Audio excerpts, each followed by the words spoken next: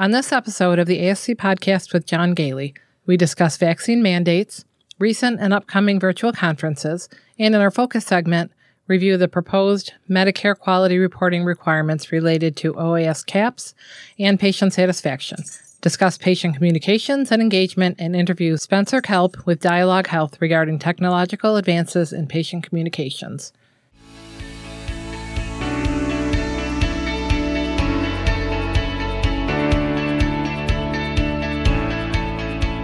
Welcome to the ASC Podcast with John Gailey, the longest-running podcast specifically focused on the freestanding ambulatory surgery industry.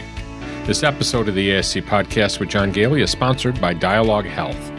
Dialogue Health's business text messaging platform is transforming patient engagement and employee communication. For more information about how Dialogue Health can help your ASC, visit dialoguehealth.com. That's dialoguehealth.com.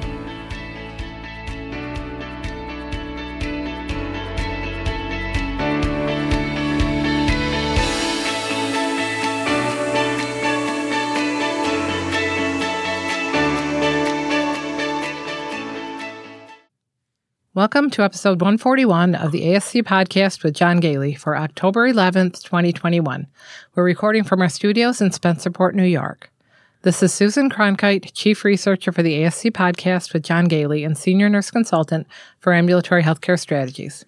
Joining me is John Gailey, the owner of Ambulatory Healthcare Strategies and recognized as one of the nation's leading experts in the ambulatory surgery industry. John is the author of over 10 books on the ASC industry and a frequent industry speaker on regulatory accreditation and finance issues.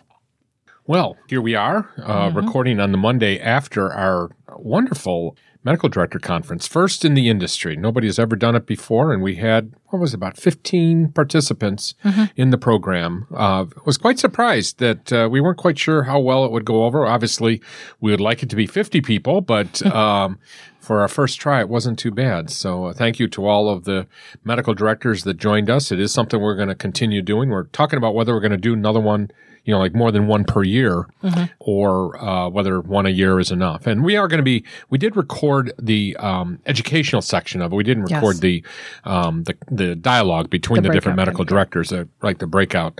But we'll make that available shortly for sale for anybody that wants their medical directors to learn what the job of a medical director is. So I thought it went off very well.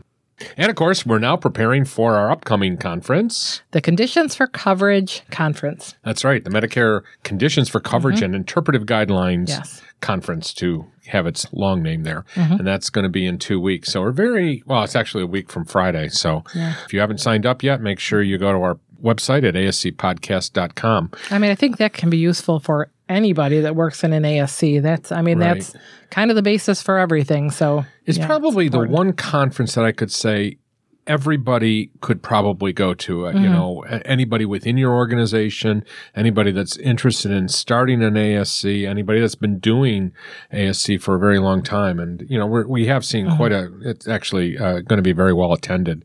But we'll give you more information at the end of the podcast of the date. But to sign up for it, if you're so anxious that you want to sign up before the end of the podcast, go to ascpodcast.com. And, of course, our boot camp is coming up. Our November boot camp for nursing directors is coming up. Sue and I, we just came off the tour, shall we say, of state associations there, Ohio, New York. I was out in Texas also. And we really had a wonderful opportunity to talk to a lot of individuals that might be interested in signing up. So we have a few more people signing up, and we still have a little bit of time. But again, if you're interested in having your nurse manager, or if you're a nurse manager is interested in learning more about the position and to increase your skills there, go to ascpodcast.com. So we got some recent news. Do you want to start with the it's kind of interesting news coming out of SPH Analytics. They, for those that are not familiar with SPH Analytics, they do patient satisfaction surveys for surgery centers. And they recently did a study. It's actually from May. I'm sorry. It's been still applicable. Yeah, it was something that I saw that we really hadn't talked about before in conjunction with our friends at the New Jersey Association. So, Sue, why don't you tell us about what they found? So this looks like good news. More than 99% of patients feel as safe today as they did pre-COVID, according to a just-released study conducted by, as you said, SPH Analytics for the New Jersey Association of Ambulatory Surgery Centers. Among patients who had a procedure performed at a New Jersey-based ambulatory surgery center between September 2020 and March 2021, more than 99% strongly agreed that they felt safe at the New Jersey-based ASC that they had visited. This is compared to the more than 99% of patients who strongly agreed that they felt safe when visiting a New Jersey-based ASC between August 2019 and February 2020, before March 2020 when elective surgeries were put on hold by executive order as a result of the COVID-19 outbreak. You know, what's fascinating about this, too, is that this is, there's over 15,000 respondents. I mean, this is very statistically valid. So I think, Jeff Shanton, our good friend over at New Jersey Association, said, that the ASC industry in New Jersey was hit hard by the COVID-19 pandemic. And since the vast majority of procedures performed by ASCs are for elective surgery and diagnostic procedures, visits to New Jersey's ASCs came to a screeching halt during the pandemic there. This, coupled with the fact that the New Jersey and the surrounding areas were impacted more severely by COVID-19 than other parts of the country, made this an even more challenging period for ASCs in the state. So his point really was that that's an incredible statistic given the specific challenges that they had during the pandemic and how heavily. I think New Jersey still has the highest rate of death in the country per 100,000 individuals. So kudos to New Jersey. And of course, they only did the study for New Jersey, but I have to assume that probably is a statistic that would be, valid across the country too. And Sue, let's talk a little bit about vaccine mandates. So we know that the administration has stated that they will require COVID-19 vaccination of staff within all Medicare and Medicaid certified facilities to protect both them and patients from the virus and from the more contagious Delta variant. What they indicated is facilities across the country should make efforts now to get healthcare staff vaccinated and to make sure that they're in compliance with the rule, before it takes effect. Now, CMS is working with the CDC to issue emergency regulations. I keep checking the CMS website to see when that gets issued. I suspect there will be some press releases coming out at that same time. But as of the recording of this on October 11th, those interim rules or those emergency rules have not been issued. So what's going to happen is CMS will develop what we'll refer to as an interim final rule with a comment period that will be issued, again, sometime here in October. And they expect that all certified Medicare and Medicaid facilities will act in the best interests of patient and staff by complying with the new COVID-19 vaccination requirements. So I think the important thing is we know the rules are coming down the pike. We also know that many states are already implementing this. For example, New York and New Jersey, two states in which we have quite a bit of knowledge, both have implemented mandatory vaccination rules with different nuances there. For example, in New York, they really don't allow any exceptions except for medical exemptions. They are currently under court order to accept religious exemptions until at least the end of this week, the week beginning the 11th. So I think we should all be prepared for some level of national vaccination mandate when it comes to healthcare institutions. But the other interesting thing, of course, is that President Biden indicated that he is going to order OSHA to establish regulations for large employers. So he asked the Occupational Safety and Health Administration, OSHA, to write rules that would require companies with more than 100 employees to mandate coronavirus vaccinations or weekly testing, and a mandate for providers, of course, that accept Medicare and Medicaid to mandate those vaccinations. So this is always a lengthy process for OSHA, and it could take quite a bit of time, though we do expect it to be coming out shortly.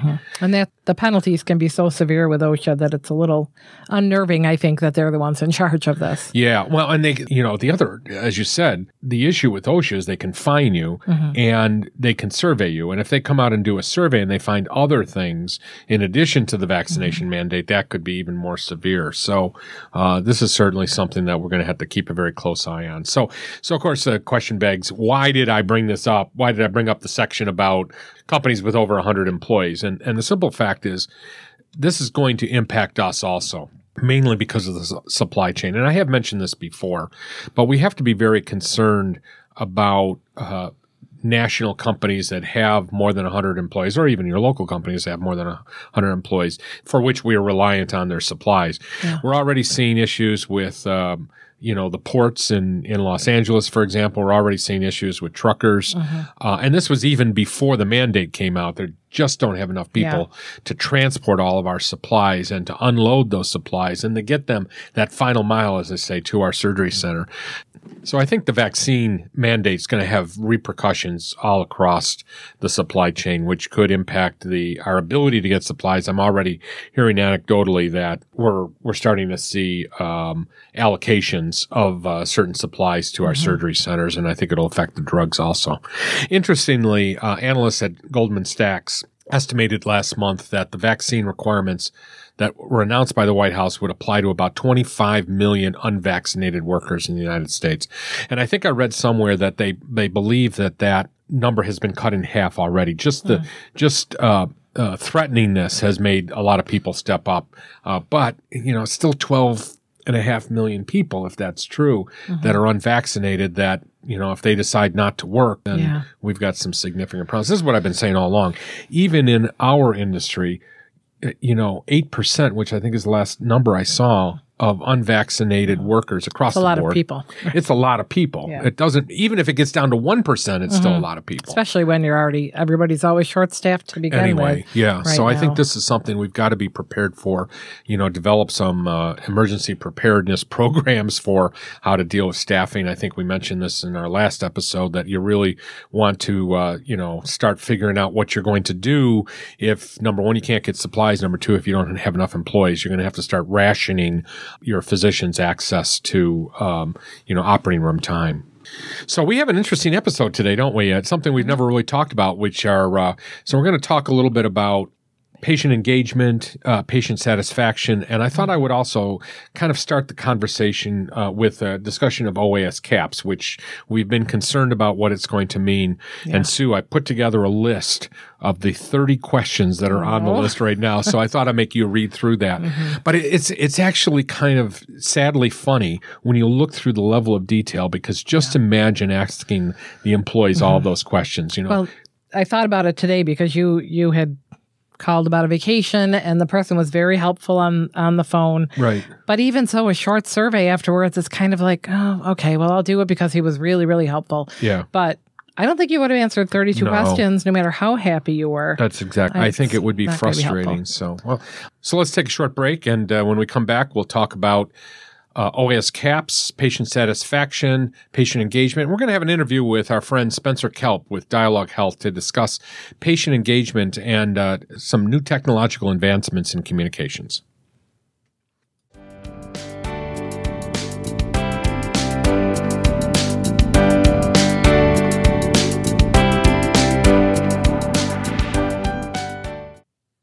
The ASC Podcast with John Gailey would like to welcome our new sponsor, Dialogue Health. With Dialogue Health, ASCs nationwide and some of the largest ASC management and development companies are tapping into the power of two-way text messaging to greatly improve their patient and staff engagement. Two-way texting allows ASCs to easily and quickly send and receive information from patients' family members, staff, and vendors. Why do ASCs love Dialogue Health? Surgery centers are using Dialogue Health to achieve clinical, financial, and operational improvements in areas including case volume and scheduling, patient collections, safety, pre-op compliance, satisfaction and online reputation, cost savings, emergency preparedness and response, and many more. With text messaging as the preferred communication method for a growing number of patients of all ages, ASCs that leverage Dialogue Health quickly realize that two-way texting is the communication tool they've been missing. Adding the Dialogue Health platform is easy thanks to its streamlined setup process and integration with existing systems. It's HIPAA compliant, secure, and reliable. Analytics allow ASCs to monitor the performance of their text messaging campaigns and identify opportunities for improvement. And since Dialogue Health is scalable across the enterprise, as an ASC grows, the platform easily grows with it. Dialogue Health is delivering real and transformational results for ASCs. Recent results include a more than 90% reduction in post-op phone calls, a more than 50% reduction in outstanding patient accounts receivables in just 6 weeks, and a more than 80% patient survey response rate. To learn what Dialogue Health can do for your ASC, visit dialoguehealth.com and schedule your demo today.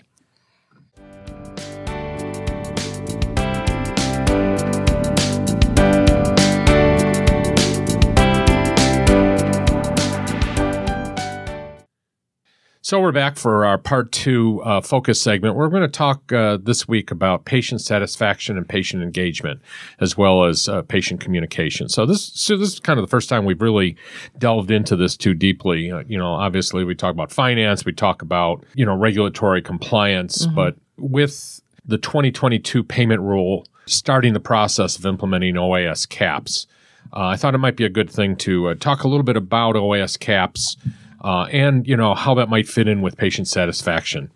So let's start. In 2022, the ASC proposed rule, CMS proposed the requirement that OAS caps, better known as Consumer Assessment of Healthcare Providers and Systems Outpatient and Ambulatory Surgery Survey, better known as OAS caps, would be implemented. So this is what the rule would be, is that these survey-based measures would have voluntary reporting for calendar year 2023 reporting period. In other words, you'd gather the data in 2022 and report it in 2023.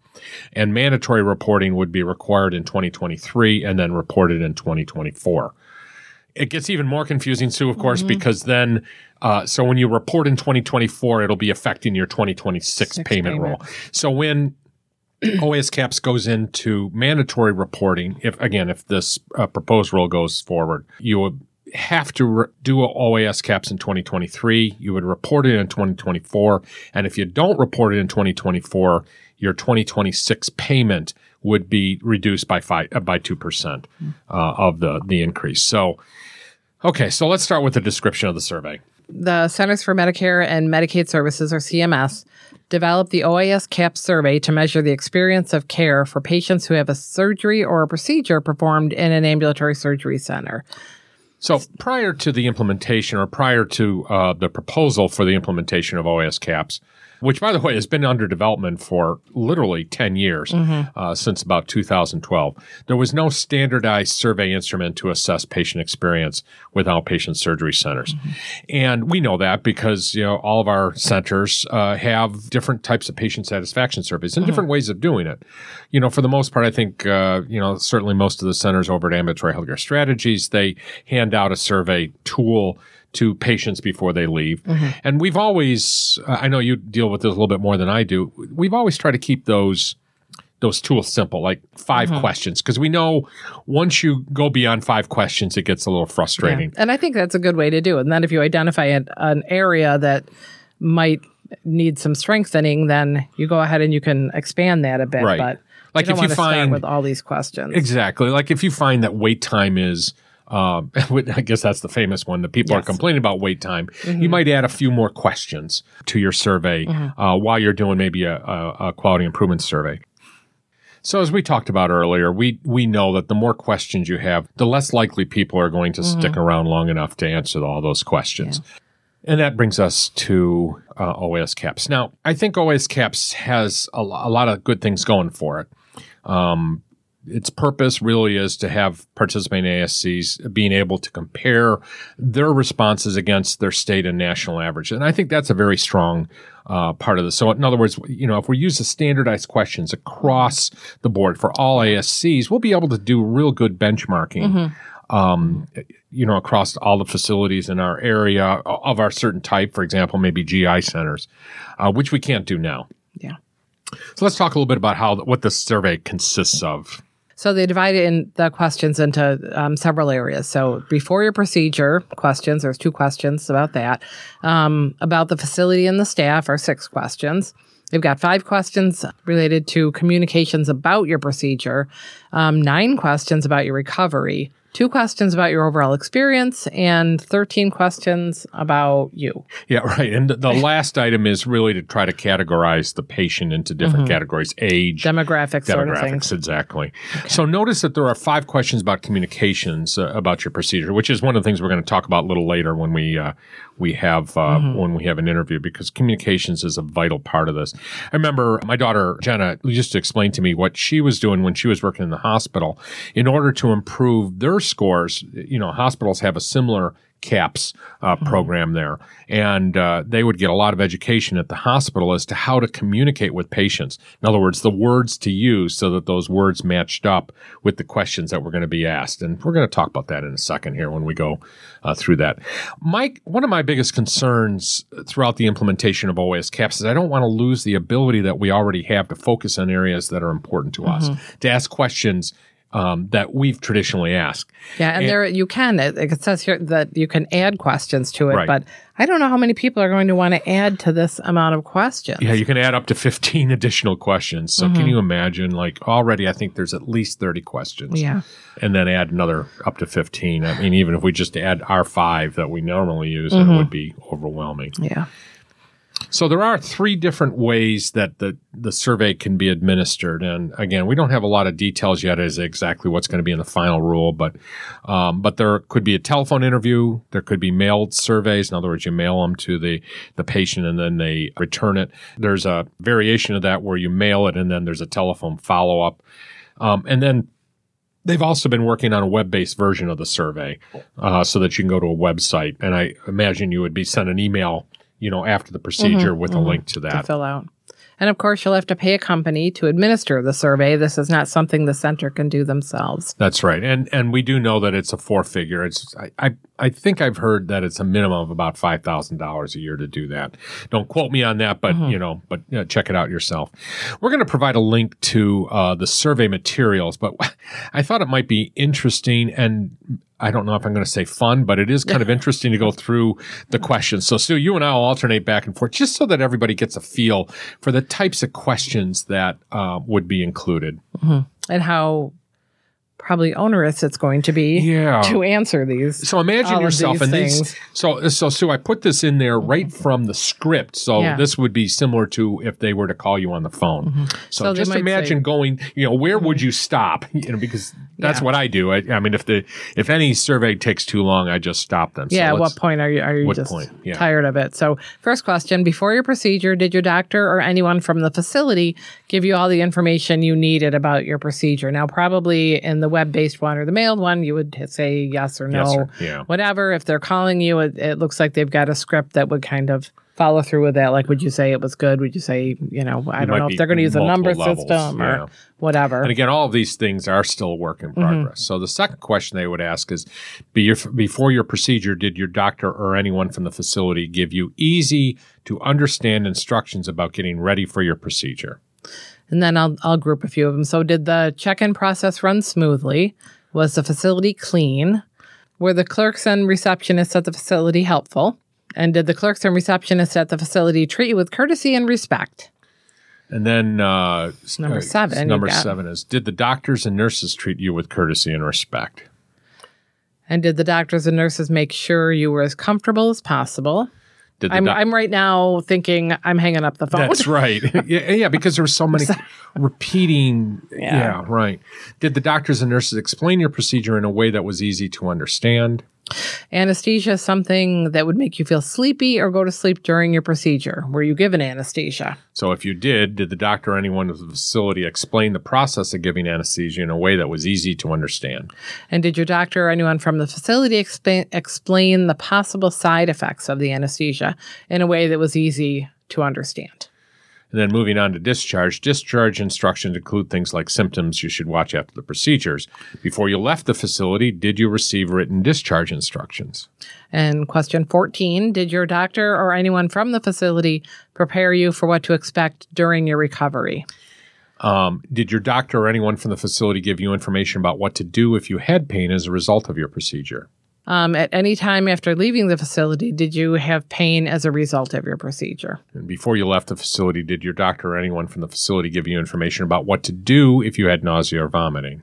And sorry, just an aside, but I wonder if they're going to explain, like, a lot of people are going to have pain. Yeah. And that isn't always a bad thing as long as it's somewhat controlled. I wonder if they're going to break that down as, was it, bearable or something, because yeah, you're never going to have zero pain. Right, exactly. And then, they talk a little bit. So there's this script. I mean, it seems to me like the script that we're actually running through, I only put the questions in. There's also explanations that go with it. So there's we're only halfway through. And we are only halfway through. So it just seems to me like there's going to be at least a minute for each of these questions. And of course, if we're asking an elderly patient, we always know that they tend to it's probably a bad generalization, but we just know from experience that often these conversations can carry on for a while. Drag on.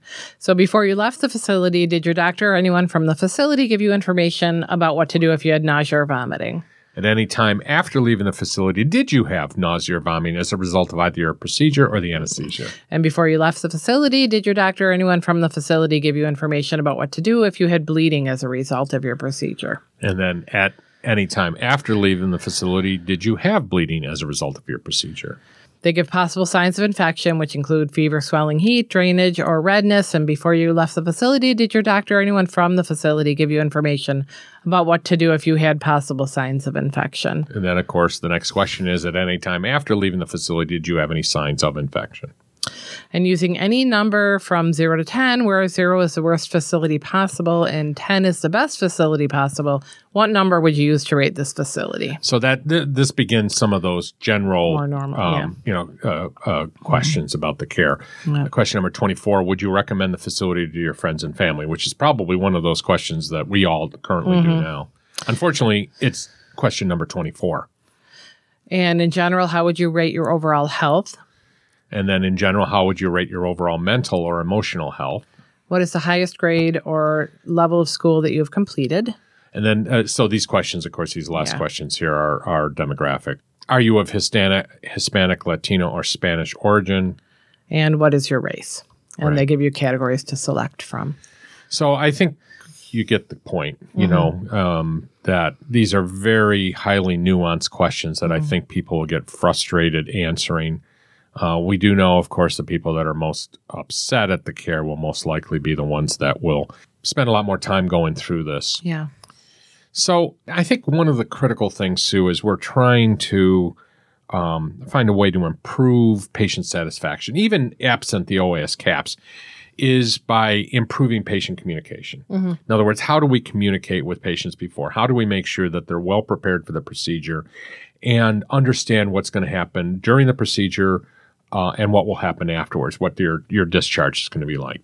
And I think the pandemic has really changed the way that we communicate with our patients. Yeah. One thing that we always had done in the past is we allowed family members to come back after the procedure is done and, be with the patient to hear the discharge instructions and to help the patient in recovery and make sure that the family member, hears the things that the patient might not hear.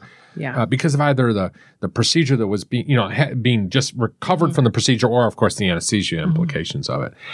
In many of our centers, for example, still the family members are not back yet. So good communication with not only the patient but the family members is extremely important. And, of course, with that, post-op communication is just as important. How do we communicate with them to make sure that they recovered well? That is an accreditation standard, for example, that we need to have good communication, or we need to communicate with the patient to find how well they recovered after the procedure. So as we move into the new era, Sue, when I was down in Texas, I was on a panel, and I think I'm going to mention this in a previous episode. I was in a panel talking about marketing. And a lot of that conversation talked about, how we have a social media presence, what happens in our websites. And I think it's very apparent right now that people are becoming much more comfortable with electronic communication, which means that we really have to start thinking in the surgery center as to how are we going to communicate with patients that are more comfortable with electronic communication, which means that we need to spend some time looking at our websites, making sure that they're useful to patients, and then looking at our communication prior. I think it's fair to say that telephone communication is starting to decline. I think most of us still rely on it, but I think we're going to be finding us using more websites, for example, for preoperative conversations about the procedure. We'll have asking our patients to log in and give us their health history from a website as opposed to getting a telephone interview. Now that's a slow process, and I don't know how long it'll take to move in that direction, but that's certainly the direction we're heading. So you need to spend some time looking at your website, determining its usefulness, and making sure that you keep it up to date. Likewise, with email, you need to, make sure that you have, if you're going to use email, that you do it in a proper way, that that as much as possible, you keep that information confidential. And now we're also starting to see texting. Now, the problem with both email and texting is that can be quite problematic from a HIPAA standpoint. Much more so than, telephone calls. At least you can try to make sure who you're talking to on the other end. So what we decided to do is we decided to call upon Spencer Kelp, and he's with an organization called Dialogue Health. Now, Spencer's company has a tool that would allow a HIPAA-compliant communication with the patient. But what we asked in this interview is to talk about patient engagement, the different aspects of it, the different times that we communicate with a patient, and how an electronic solution such as his, and there are many other, competitors out there, but specifically, how this type of a patient engagement can happen. So let's listen to this interview with Spencer Kelp, and after that, we'll go into our section 3. So Sue and I are here with Spencer Kelp. He's the Director of Key Accounts for Dialogue Health. We're going to talk today about patient engagement, patient satisfaction, how to engage patients better in our surgery centers. Welcome, Spencer. Thank you very much. Appreciate you having me. So you work with a company that basically has a texting solution that helps surgery centers to find a better way to communicate with their patients. So we thought we would talk about what are different ways that we can engage our patients better? How can we communicate with them better? I think in today's environment, as we're starting to see more patients coming to the surgery center that perhaps might have been going to a hospital, for example, in the past, are finding the surgery center solution much better, since nobody wants to be in a hospital, with COVID. So why don't we start by talking about how we can actually improve clinical outcomes? I think, if we're going to start by talking about anything, let's talk about the most important thing. How can we actually improve the quality of care that we're providing to our patients and the outcomes that a patient has? So can you talk a little bit about your thoughts on that? Sure. There's a couple of ways. And one of the most popular that we're finding is, since it's ambulatory, right, there's a lot of responsibility that's actually put onto the patient to prep, to make sure to remember their appointment. So what are they supposed to do before coming into their appointment? What are they supposed to bring? What are their COVID policies? Right. All of these sort of things we're asking the patients to remember or do. So I'd say if you want to improve clinical outcomes, the best place to start is educating them or hitting the easy button really for them before they ever even come in for their appointment. And the best way that most people today in their busy lives find that is just texting it, right? Give me a text reminder when I need it, when I'm supposed to have it, that, hey, you have an appointment. Are you still coming in? Have you forgotten about it? Did you schedule something else? You're going to be out of town. Do you know what time it's going to be? Right. Yeah. And then also links, right? So most people, when they have a cell phone these days, they don't just have a flip phone that texts, right? There are populations that do, but most even have smartphones. They've got iOS or Android. So you can hit the easy button for your patients by click this link. Here's all the things that you're supposed to do for your prep before you come in. Or here's the paperwork we're going to ask you to bring whenever you come in, those sort of things. Or if you need to reschedule, click this link. Let us know, not just that you're not coming in for this appointment, but we also want to keep you in our network. So let us know when you can come in. When would you like to reschedule? So, improving clinical outcomes by doing those sort of things, that's going to improve a lot more on-time starts. Also, one of the big headaches that ASCs will deal with, and pretty much any operational person will tell you the same thing, is no-shows, 24-hour cancellations, no-goes, right? Those sort of things. So, by just simply communicating a little bit better, a little bit more conveniently from the patient experience, you can improve those outcomes.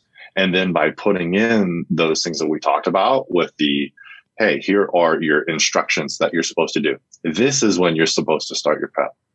remember, no coffee tomorrow morning or anything until after your appointment. Sending those pieces of information at the right time, like the evening before when they're sitting down for dinner, that's a great time to improve those no-goes or non-compliant patients as well. So I'd say start there before they ever get into your care, before they ever come in. That's where you should be starting that communication piece. And then you've got them in your database. You've got them used to texting and communicating the way that you want. So if you progress a little bit further, hey, here's an easy way to pay your bill. Here's an easy way to remind you that for your colonoscopy, your endoscopy, these things that are recurring events that may happen every 1 year, 5 years, what's the best way to let them know? Hey, records show it's time for you to go ahead and schedule this. Continue it with that text. Just going to say, it does seem like most centers that we work with, the biggest cancellations are either the no-shows or often people that forget they can't have their coffee in the morning or they can't have any breakfast. So, that could really improve things quite a bit. Well, and if you think about the history of the way we engage with people, I am so frustrated with email right now because, you and I are doing this interview. I'll be away from the email for about an hour. When I go back, there'll be 100 emails that will have accumulated. Needless to say, things get missed. I throw things out in my email that I probably shouldn't. And so much of our email just, distracts us from trying to get things done. And of course, before that, we had telephone, and then we had the mail. Nobody uses the mail anymore for this type of engagement. And telephone, people frankly don't, answer the phone unless it's a number they know. Mm-hmm. So I think you're right. I think the next genesis is going to be, the next transition is going to be toward more texting, where we have much more patient contact, especially with cell phones getting to the point where, as you said, you can put a whole bunch of links in there that they can use to immediately respond to any of the things that you've indicated need to be done prior to the surgery. And I would say, so kind of walked over this and we said, yeah, I think the future will be texting. That'll be the next thing. It's not the next thing. It's already here. Right. Well, the people are already saying hey, this is how we communicate, not only with our friends and family, but this is how we expect to communicate with businesses, the restaurants where we make appointments. And hey, if we're online shopping, what are my delivery updates? What's all this helpful information that I can just take a quick peek at? Right. And it's not going to interrupt my day. Right. So that's the only thing that I tell people when they're saying, yeah, I think this texting, that really is the way to go, right? That's the future. Yeah. It's already here. We're just a little bit behind. We're just catching up to it. Well, and I want to put this also in the context of quality improvement here. And again, just for our listeners, if you're going through your quality improvement and you find that your satisfaction, well, a couple things. First of all, as Sue mentioned, if your cancellation rates are going through the roof, if you're finding that you can't get a hold of patients beforehand, that's the type of data you should be collecting up front is, how frequently can you communicate? Can you connect with somebody by telephone beforehand? If that number is dropping, then it's time to start thinking about other solutions. Likewise, if you're finding your cancellation rates going up on the day of surgery because people did not do what a telephone call would have told them to do beforehand, or what they were given instructions in the office to do that they just flatly forgot, then that is, again, another time to start thinking about other ways to engage with the patient beforehand. So I think, Spencer, you hit it right on the nail there, right on the head there, this is something that I think you're going to find those numbers increasing. And you need to keep a track of it through your tracking and trending methods in your QAPI program. Mm-hmm. So that kind of leads us into the next area, which is improving staff workflows. It kind of does tie into it. Why don't you tell us a little bit about how you think this new way of engaging with our patients, or expanding the way that we're already engaging with each other into the healthcare field, can help improve staff workflows?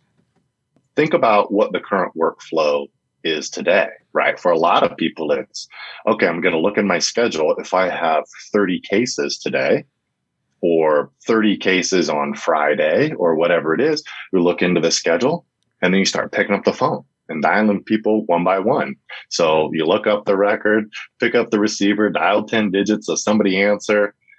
If not, leave a voicemail. And that's only if they'd have a voicemail where the voicemail box isn't full or set up yet, right? And you're like, great. Now this will be a, red flag for a non-compliant patient coming in again. Versus, so if you take that and then just say, hey, before we start picking up those phone calls and calling people one by one, I'm going to quickly look into a software, a solution to say, how many of these people got texts that said, hey, are you coming in?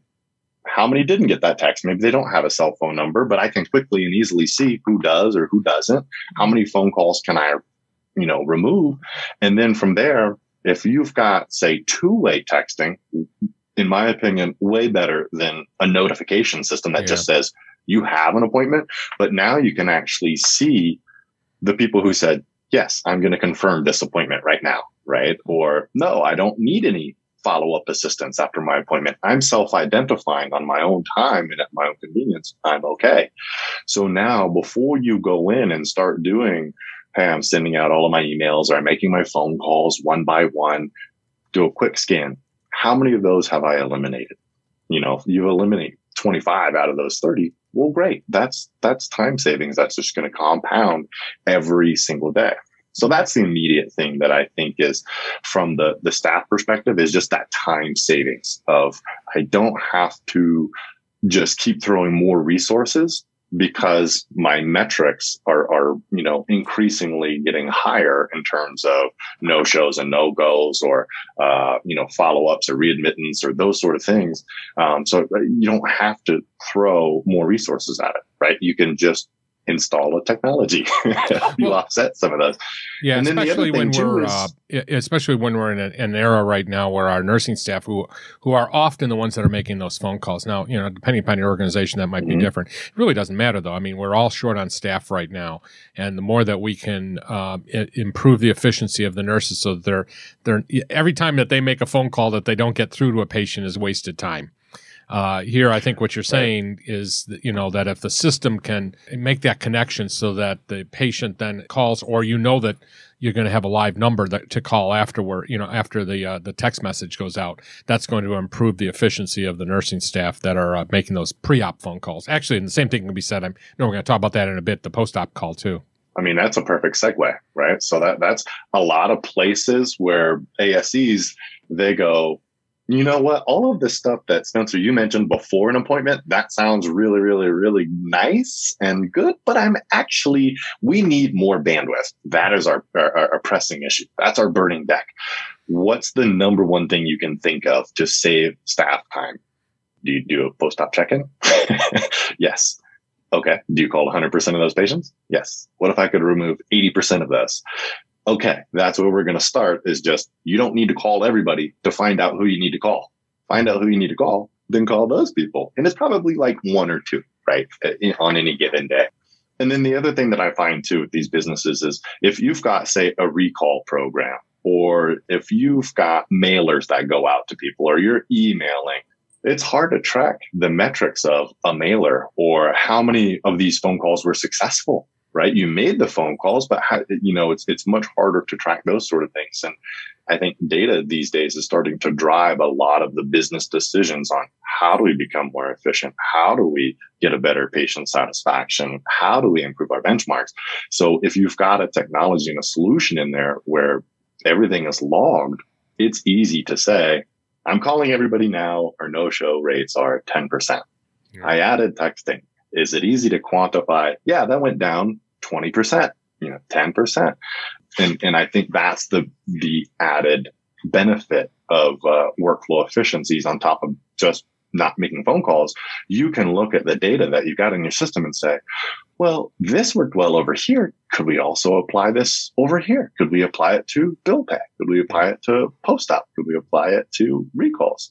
All of these different types of programs that you're looking for. If it's in a trackable solution, it makes it easy to just start compounding efficiencies on top of efficiencies. Well, and let's point something out here too, is that the standard texting solution that we all have, using your cell phone is not ideal for this because we still have to have documentation of that post-op engagement as well as the pre-op engagement.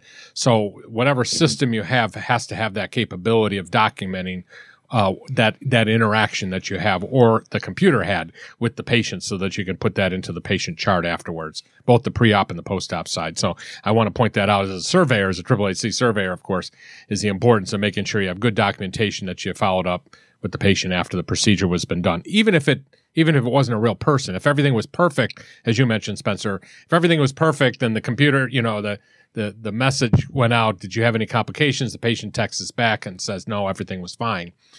That's great, but you still have to have documentation of that, which a standard texting solution is just not going to have for you. Right. Just from somebody's cell phone, right? CMS comes on site and says, hey, show me your post-op check-in. Oh, Susie texted her. Not to mention the whole issue of that somewhere, right? Versus, if you've got a real, be it some sort of connection from your EMR, your scheduler, there are places that offer, solutions that are robust and in terms of, hey, we do all kinds of things. And then there's ones that just say, look, we're going to automatically log it. You've got your dashboard. You've got everything you can see here. CMS comes on site, says, hey, show me your post-op follow-up for Derek for Wednesday. Okay, here it is. Done.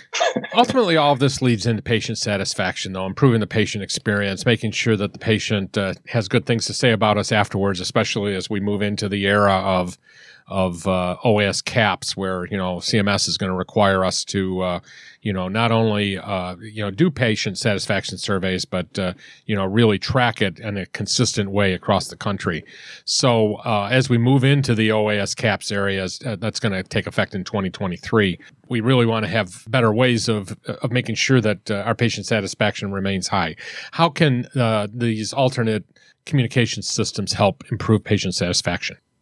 I think it goes hand in hand with everything that we've been talking about so far, with hitting that easy button in terms of their communication, right?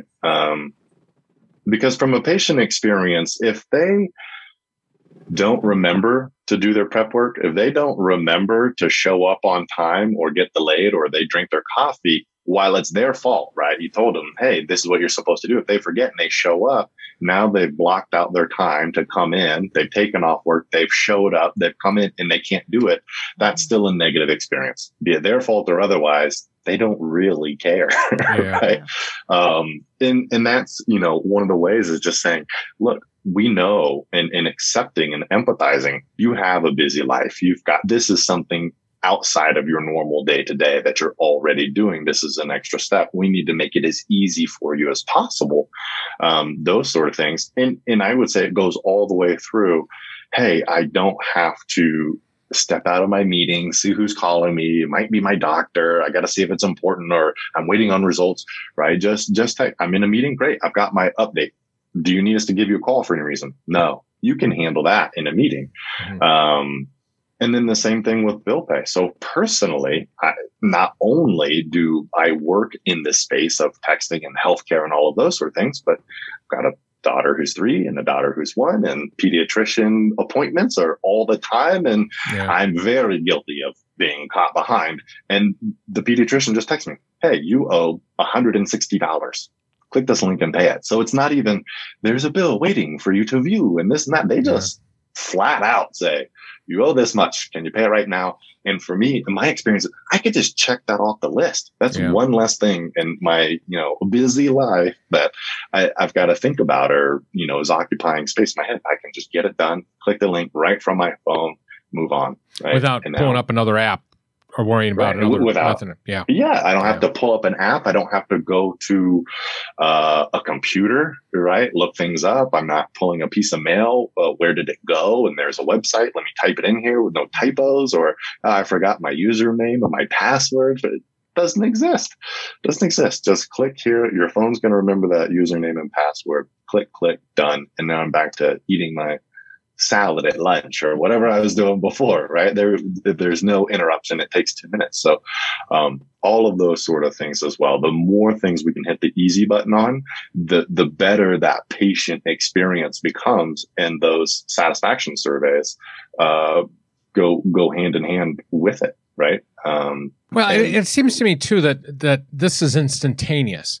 We know when we send out surveys, for example, patient satisfaction surveys at the end of the month, or under OAS caps, where we might, we'll get the results 30, 45 days afterwards. That's a long lag time to get that information. Aren't you also suggesting that this is a much quicker way of getting this information back almost in real time? If you do it by text, It's absolutely real time. There's a real time. So a lot of ASCs that I work with will say, hey, can we just do like a 1 to 5 rating? I mean, the surveys and the scores and all of those things, those are good. We definitely want to improve those. But as a facility who's looking at and earnestly trying to improve that patient experience, we want the real-time feedback loop, right? Mm-hmm. 1 to 5, how's your experience? And fill this out before they fill out the OAS CAPS, survey. In other words, that way you can get the feedback. You can figure out whether there was any misunderstanding that resulted in that bad rating. Maybe calm them down a little bit. Whatever needs to be done in order to make them happy if something didn't go quite perfectly during that event. Mm-hmm. Well, that's one of the human elements of things. If you go, buy a car and you just buy a car, you just walk away and you go, my experience was okay. But for whatever reason, if you go buy a car and something was wrong and that dealership says, no, bring it back in, we're going to take care of it, and they fix it and their due diligence, you feel like you had a better experience. You turned it around. Exactly. That works. Right. So same thing with surveys as well. You start to see those types of responses. Anything you'd like to add to that? I felt like they really cared about my experience, and there's an issue and they jumped on it right away and they wanted to make sure that I was completely taken care of. So having that opportunity also gives you that improved boost when you've got the real time ability to see, hey, this is, the issue. We can resolve it very, very quickly. So Spencer, I'm old. Sue is, of course, a lot younger than I am, but personal touch, it just seems to me, I want to be on the phone with somebody. I want to talk to somebody. Now, I think there's a couple problems with that. First of all, as I said, I'm old. And second, the world is moving on, and let's talk a little bit about that. I mean, I think there's a lot of myths out there about how this type of communication could be impersonal. I love the personal touch because, as you pointed out, it is a myth. The things that are moving, the way that communications and personal touch are moving on that continuum of, it's becoming to the point where if it's not already there, if you're calling me, you don't know me. You're not in my inner circle. Mm. Nobody calls me, right? If they're in the inner circle, they text. They know. So the businesses that I work with, my Amazon, they text me updates, and my delivery driver doesn't call to see when I'm going to be there. Just, hey, your package is going to be delivered around this time. Mm-hmm. My friends and family, hey, this is what we're doing. Okay, great. Now we don't need to call and plan it out. So that inner circle really is the text in the technology. But let's just for a moment say, okay, but there's a population where that's not true. When you said, hey, I'm old. I prefer a personal touch with the air quotes I'm doing on here. Let's not say that we are forcing everybody to text. Right? You're just adding another communication channel. You're adding another option for those patients to be able to choose, how do I prefer to be communicated with? So the standard TCPA compliance is you have to let them know, hey, you're being opted in for this. We're going to give you some valuable updates and ask you questions, or this is a communication channel for us, but you can reply stop at any time. So that's the thing that I always want centers to understand when they're making a decision like this, is that you're not, by saying, hey, I think that they prefer a personal touch, you're making that choice for your patients, and it might not be the right call. And you have to be, and if you are making that call, you have to be at least 50% accurate or better, right? If I'm going to make this hard line, at least I want at least half of my patients, or 51%, to like it more than the other. Otherwise, I'm wrong.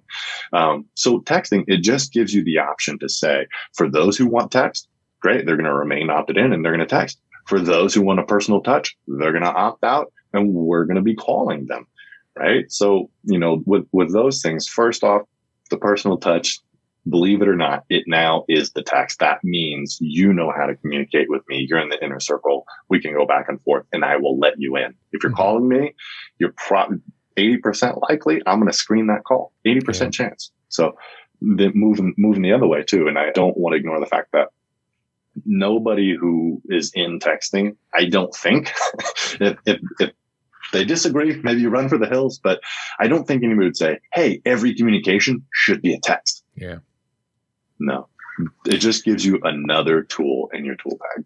Well, it seems to me too. I mean, you're absolutely right about, when you get a telephone call, you have to answer it right away or listen for the voice message that comes after it.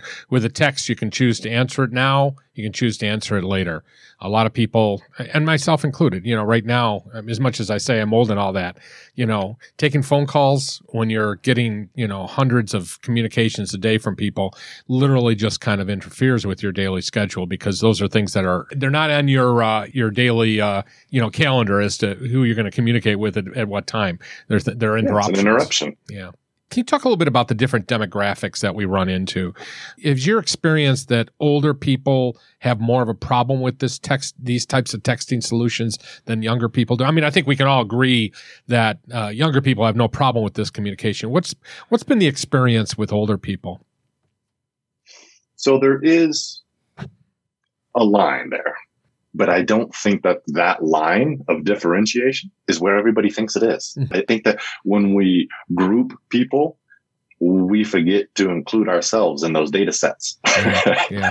I'll talk to physicians and doctors and go, I don't know. I don't think people over 50 text. Oh, sorry. How old are you? Yeah. I'm 70. If my 90-year-old mother can, right? If my 90-year-old mother can text, anybody can text. Except my mother. Right. But that's okay. Oh well. Yeah, she doesn't look at her email or answer her phone either, so I don't know. My grandma, so she is. We just went and celebrated her 86th birthday, and she texts. Yeah. Purely so she can get photos of the grandkids. Yeah. That's it. So that's exactly right. The rest of the stuff, she could take it or leave it. Doesn't want to miss out on those photos. So, is it her preferred channel? The answer is no, right? She still prefers a phone call, and she likes that. But she is texting, and she's not going to miss out on that channel, right? Because there's an opportunity lost there for her, since we don't live close by. But when it comes to texting, yes, there are things to the age demographic. There is a drop off there, but we are talking about saying, okay, if you're like 70 plus, so up to 65, it doesn't matter. That demographic, those are the people running your companies and running the country and doing all of that. They are connected. They're in. So once you get into the upper echelons of, 70s, 80s, now we're talking there's a drop off. So that's the first thing to know is like, what percentage of your population is in that bucket, because that's where you'll see that drop off.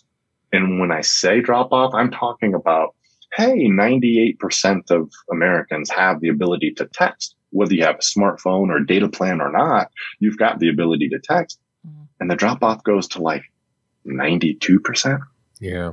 So hey, if you're getting screened 80% of the time, what if you could just get a confirmed delivery rate or confirmation 80% of the time? So you flip your, hey, I can only connect 20% of the time to I only didn't connect with 20% of the people. That's a massive shift. Yeah. So there's not a big risk to doing something like this because you still have your phone.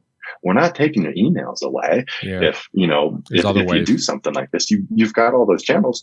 So yeah, there is a drop off. It is real, but it's not this big, chasm that people think it is. It's not this huge gap. There's a small drop off. Yeah. Now we talked about how, this is not something you can do with your cell phone.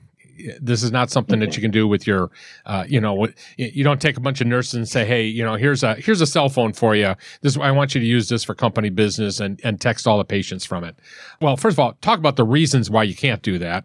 And then talk about how do we choose a solution out there? There's a lot of options available, new options coming out every day.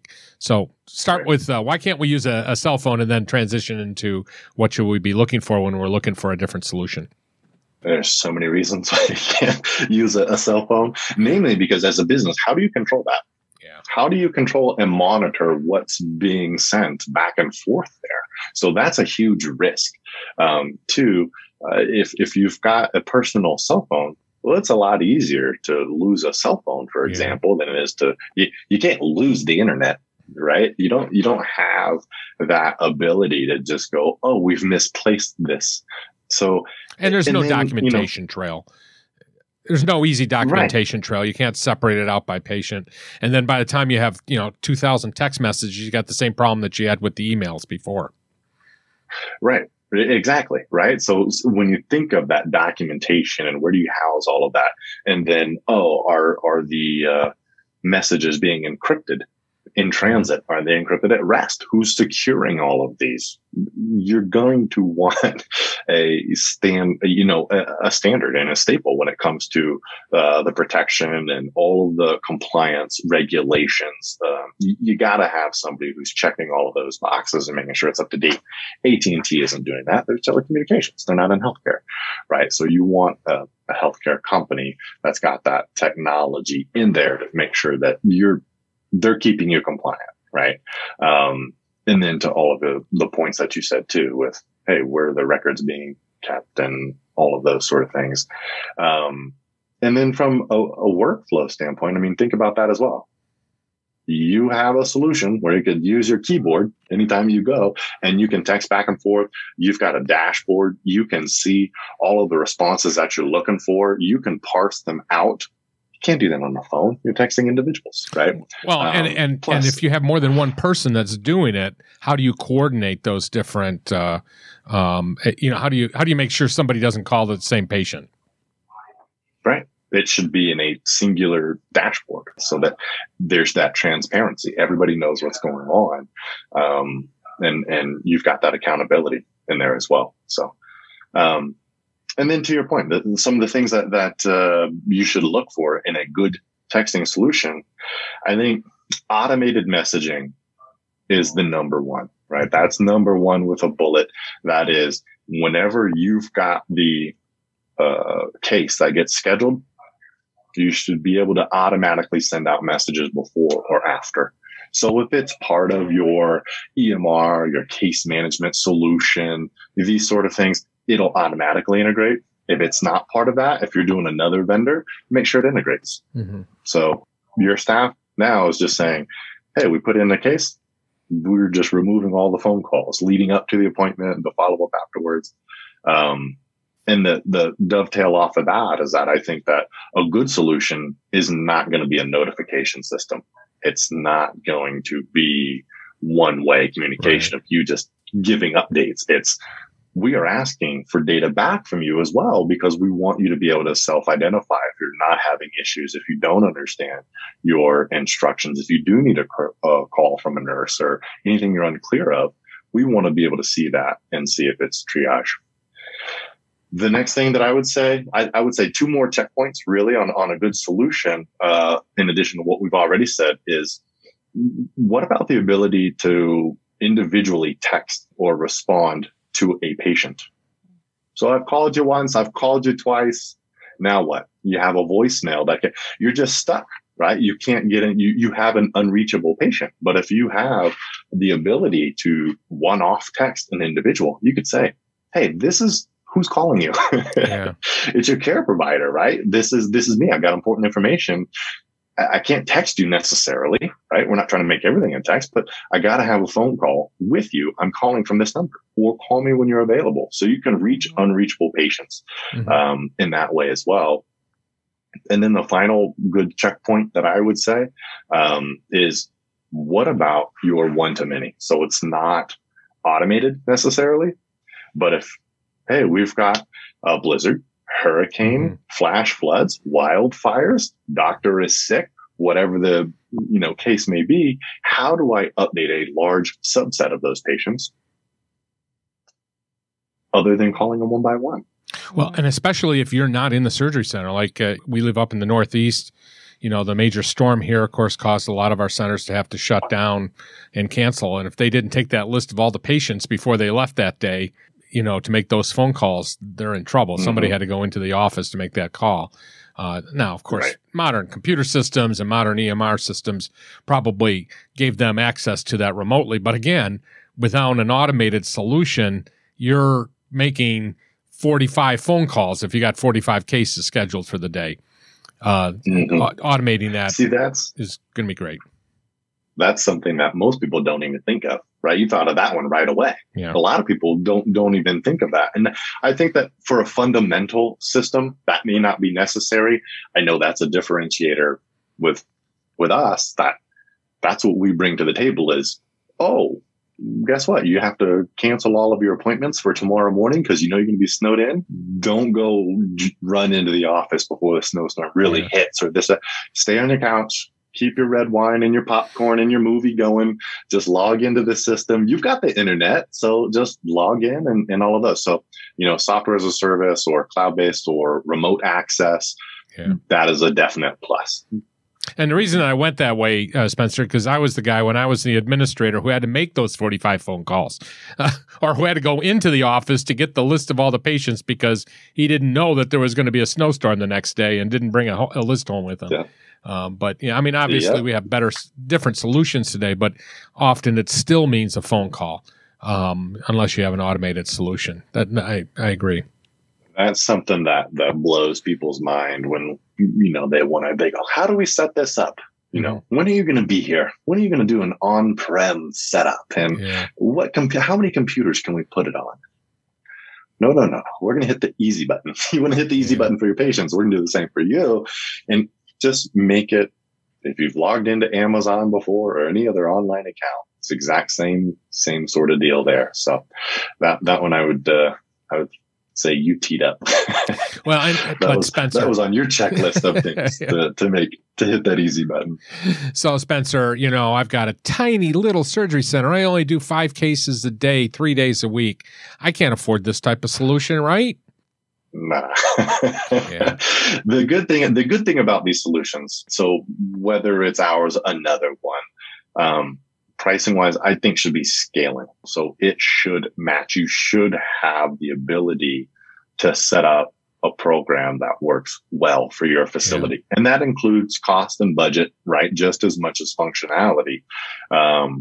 But I have seen time and time again, without fail, if you're making an investment in something like better communication, texting, these are not expensive setups. Mm-hmm. If they are, they shouldn't be. You need to go somewhere else. You need to shop the market. But the return is there. So there are few products or services for a business that are going to meet 3 standards. One is, from the top, from the board of your ASC, they want to know, does this make me more money? Yeah. Yes, absolutely. If you're not having 10% of your schedule fall off because they aren't compliant or they didn't show up or they went somewhere else after they scheduled with you, that directly makes more money. Hey, can it, improve our workflows? Can it reduce our cost? Can it do all of the things that my staff also wants it to do while it's making me money? Yes, right? Texting can do that because it's just very, very simple, very affordable, and it in itself is an efficiency. It's built to be quick, easy. An SMS, which is a text, is only 160 characters. Yeah. And then the last thing that box that it checks is, can it do all of that without sacrificing the patient experience? And as we talked about earlier, it actually improves the patient experience. You're going to get better satisfaction scores. So hey, if you're the administrator who was in charge of managing vendors as well as staff workflows, help me out if you can name a product or service or a vendor who actually could deliver on all of those. It produces an ROI. It actually reduces costs, improves the workflow, and improves the patient satisfaction. That's hard to find, especially at a price point that's quite reasonable. Yeah. So, the scalability, looking into the scalability of the product is extremely important because hopefully that one place that does 5 cases 3 times a week is going to grow into the big oak tree that, does 300 cases a week. But if you have to change solutions in the process, then, you've wasted quite a bit of time. Yeah. For me, that's a checkbox that I love because I've seen the value of that over and over. Yeah. Hey, we've changed case management solution systems. Hey, we've changed our EMR. Hey, we've changed schedulers. Hey, we've changed billing softwares or whatever. Well, great. You don't have to throw the baby out with the bathwater, right? You don't have to throw out all of your history of communications and records and things like that because you changed one of your vendors. So being a platform agnostic it's not the baseline fundamental that you need when you're looking for a good software solution, but it certainly helps if and when a business decision like that is made is, well, great, here's one less thing we have to change. Spencer, this has been great. I mean, we don't always talk a lot about patient engagement on the podcast, so I think it's about time that we have this conversation. So I've enjoyed our time together. Thank you. Thank you very much. Thanks again for having me on. Really appreciate it. Sure.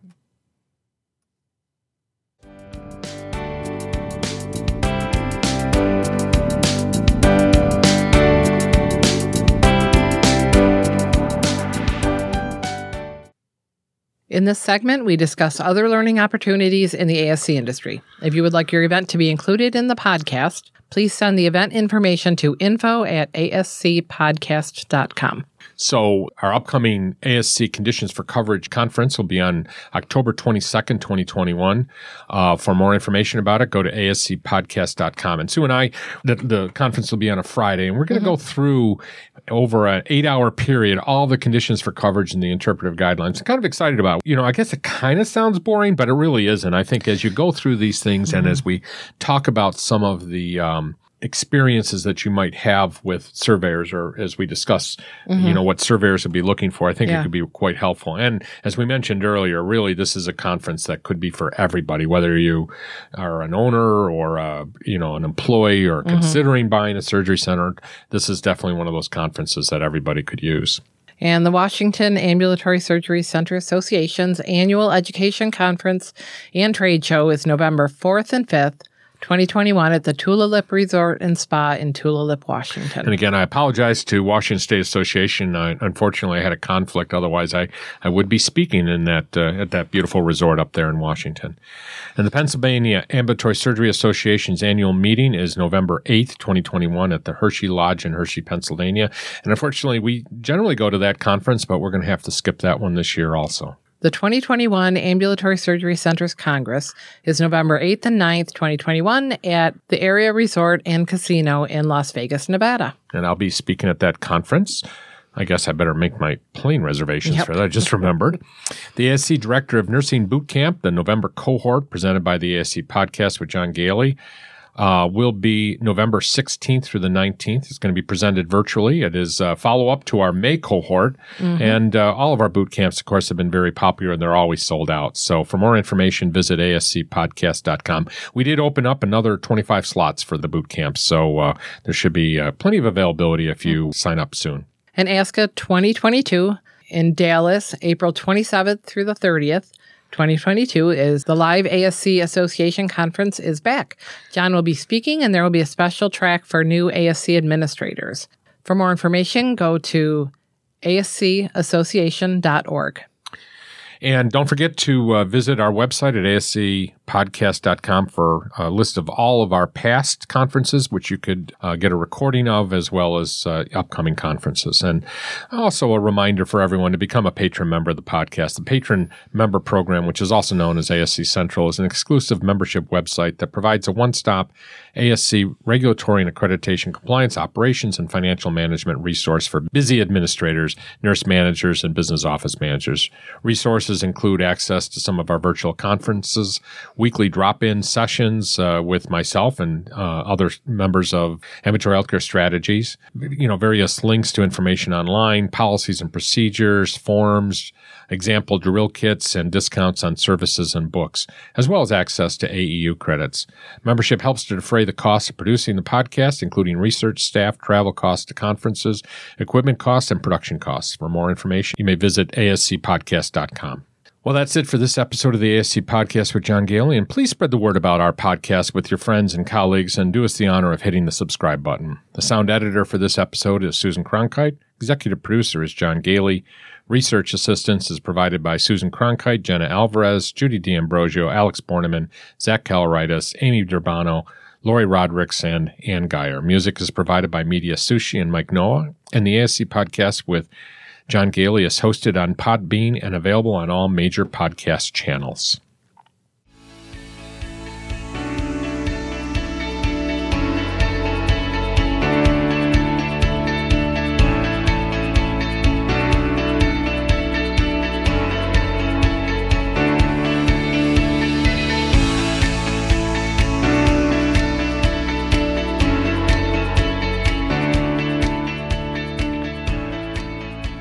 This episode of the ASC Podcast with John Gailey is sponsored by Dialogue Health.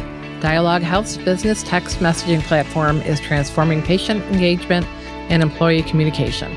For more information about how Dialogue Health can help your ASC, visit dialoguehealth.com.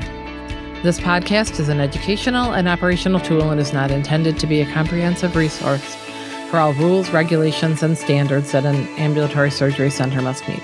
The advice provided should not be considered as, nor does it constitute legal advice or opinion. When reviewing specific situations involving legal and regulatory issues, attorneys and other professionals should be consulted.